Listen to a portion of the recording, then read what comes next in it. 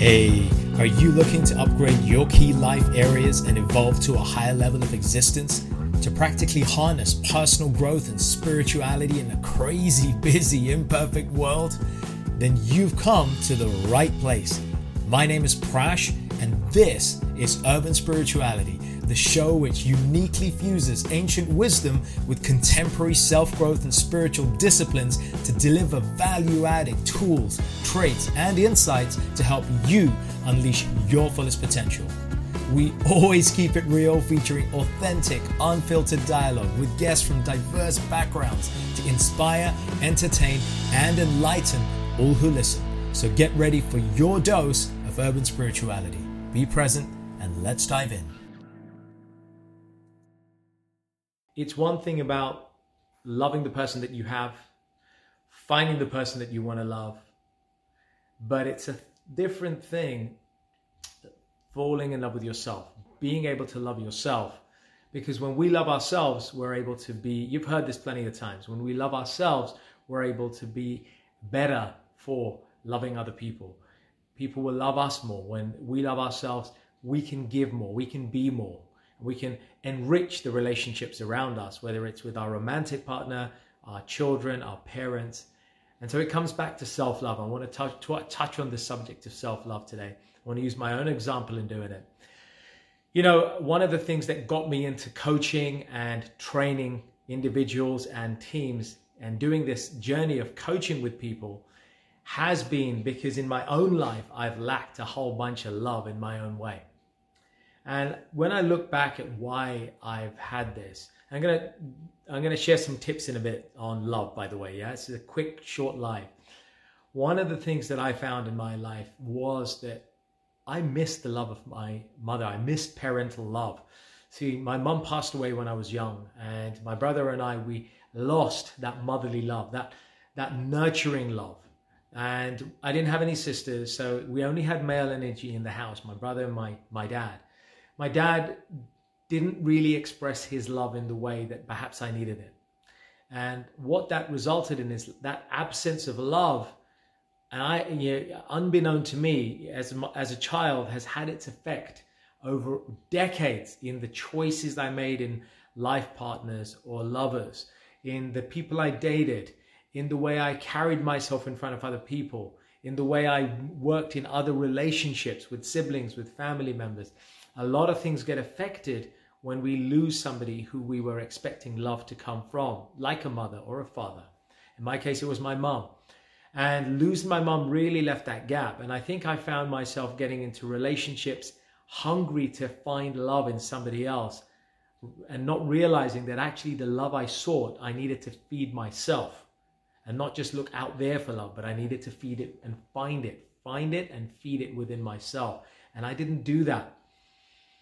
And so I go back to this place where we all have to learn to find that love within ourselves, and if you've lost somebody that you love, maybe it's a parent, maybe it's a lover, maybe you've broken up with somebody who you sorely miss and so you sorely regret. Invariably, life is teaching us to learn to top up our own self-love, because when we top up our own self-love, we're able to give love back and we're able to feel more enriched in our relationships. So, how can this translate into your life? What can you do about it? And I want to share some lessons that I've learned in my own journey in learning to repair that lack of love that I lost from my mom, and where I was looking elsewhere externally. I had to learn to go back inside. And I was blessed because I did the coaching on myself. I hired coaches to help me when I was younger. I had mentors who were very kind. One of them's passed away last year, Shruti Dharma. Some of you may know him. Great spiritual leader. Another of my mentors, Jeffrey Armstrong in Canada, they've been a blessing in showing me. My elders have been a blessing in showing me. And so the lessons that I now have learned myself and that I now share with my coaching clients, and I have done for all these years, is what I want to share a little bit of an insight with you today. And so I'm going to take the acronym LOVE, L-O-V-E, and I'm going to use that to share some tips on self-love. So L stands for lessons. Learning the lesson. When we have a relationship breakup and it's bitter, and we've probably all experienced it in some way, It's one thing feeling the pain of that loss or the anger, right? There's going to be an emotion associated with it. But it's another thing if we forget to learn the lesson. And that is to say, it's okay to feel the emotion that you may have. You may feel anger, resentment, outrage, shock, whatever that emotion is, then that negative emotion that you may have. Or maybe even if it's a positive emotion that you've had and you've had a great relationship and now you've lost that person because they've moved on, like my mom. There's always a lesson to learn. That L is for lessons. What lessons can you learn from that relationship that will serve you to become a better version of yourself and to be a better person to be in a relationship with for the people around you? So learning the lessons and really becoming mindful of what those lessons are. So that's one, L for lessons. The second L is actually another version of L, is L for letting go. So it's one thing being attached to the person, but there is an art to letting go. And those of you who are into spirituality, or if you've checked out our podcast, Urban Spirituality, you know we talk about this. This is a theme that comes up. Renunciation, detachment, learning to let go of what you had allows you to learn the lessons inside to then open yourself up for something new. And it doesn't matter if you're 40 or 50 or 20 or 80. Learning to let go is a healthy part of our human existence so that we can learn to embrace stuff that we need. So those are the L's. Moving on to O. O is for opportunity. Looking for opportunities to find situations where you can serve, where you can give love, where you can be given love. You know, sometimes, have you had that situation where you know a family member who wants to give to other people, but they find it real hard to accept back? Do you know that feeling? And you know, you sometimes feel like, why do you not let me give back to you?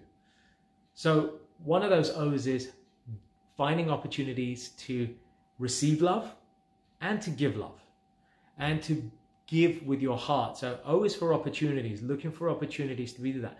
And the trick in this one is to look for opportunities in terms of people where you may not normally have thought about giving love or receiving love. Now, for me, one example is pets. You know, recently we've adopted 2 little baby kittens, and these stray kittens have become, feral kittens have now become loved members of our family. And so we found an opportunity to find love in a place where we never imagined it to be, from these 2 beautiful kittens. And now they're part of the family. We're giving love. And then we're receiving love from them. We never thought we'd receive love from these 2 wild cats, baby cats who've now become domesticated. And, you know, they listen to spiritual music, they get crystals, they get Reiki from my good lady. So, you know, finding ways to give and receive love. Oh, opportunities. Find those opportunities. O is also for openness. Being open to what comes, who comes, what comes into our life. And being open to know that love may come from different places and opportunities that we may not have thought of. It's also about learning to unclose our heart after we've had a difficult time or a relationship where we've had bitter experiences. Learning to open up that side of us again is such an important part. And there's a way to do that, but it starts with becoming aware of the need to become open. And then there are processes around self-care to do that. So O is for open and opportunity. V is for value. For me, V is for value. Value meaning lead with value. What value can you bring to a relationship? And what value can you find inside yourself to nurture? It's twofold, right? When we talk about self-care, we talk about which values do we embrace, that we cherish, that we want to magnify. When we magnify those values, when we focus on those values, then what happens is, you know what it's like when we have our values challenged, we get upset. Somebody's triggered us, right? You know, in coaching, we talk about people triggering you, right? They unknowingly annoy the hell out of you because your values are being pressed and annoyed, right? And you're being challenged on certain values. In the other things, we don't know our values well enough. So what happens is we go find the wrong partner or the wrong relationship or the wrong business because they're not consistent and congruent with our values. So getting comfortable with identifying our values, embracing those values, and then showcasing the values, living our values. That's not an easy thing. I'm not saying I've conquered it, right? I think we all have to do this. I mean, anybody who says that they've done this down is great. They're a rarity. But the majority of us human beings have to work on our values, and we have to reinforce them. Then our values may change from time to time, and as we grow older, right? The things that excited us in our 20s to go party and find an amazing person to date don't apply when in your 40s or 50s. Well, they kind of shouldn't, right? Anyhow, of course they can. But the point is that we've got to get comfortable with our values. So I recommend a technique called the value audit. And those of you who've coached with me or who know my coaching style, you know that we do these pragmatic little bite-sized homework things that we take away. One of them is a value audit. And you do a value audit over a period of a few weeks, and you get to know about and you uncover what those values are. You then sift aside the nice to haves and then have the must haves, your non-negotiables. And they become those values that you govern your life and how you show up. So that's about valuing your values. And then the other part of that V is giving value, serving with value, giving value to a relationship. Whether it's a romantic relationship, go with value. Give something of yourself and add value to that relationship. A lot of people go into relationships asking for stuff. But here we want to talk about giving value. When you give value, you get so much back. And we all know this, but we still go into that place hungry sometimes, right? Have you been in a relationship where you go in thinking, I need this person, he or she's amazing and I can't do without them, but you're kind of pulling and taking, but you're not kind of really giving your value. You know what I mean? So have a fair exchange, give value to that relationship, whether it's romantic or otherwise. So that's V. Then we come to E, L-O-V and then E. E stands for emotional intelligence. And what I mean by emotional intelligence, one of my passion areas, it's one of the key areas I train and I coach in. It's one of the things that I do with clients and teams. Coming from a corporate background where people were low in emotional intelligence, but high IQ, to a situation where now emotional intelligence is the distinguishing criteria in not only the workplace, but in relationships. People want to be with people who are emotionally intelligent. Emotional intelligence is about self-awareness, being aware of ourselves. It's about self-control, behavioral control, learning to control our behavior, learning to be able to control our emotions so we can respond rather than react. It's learning to tap into our personal power and learn to see what our superpowers are that we can show up in the world with. It's about personal integrity. Then it's also about our ability to be resilient and have difficult conversations with people. All these are aspects of the area known as emotional intelligence. Learning to become high EQ, learning to control our emotions and express ourselves, activate our listening powers so we are listening more empathically, sympathetically, actively. These are all great qualities that help us to become better lovers, better friends, better daughters, better sons, better parents, better friends. All of these are amplified when we raise our emotional intelligence. Hey folks, thanks so much for listening.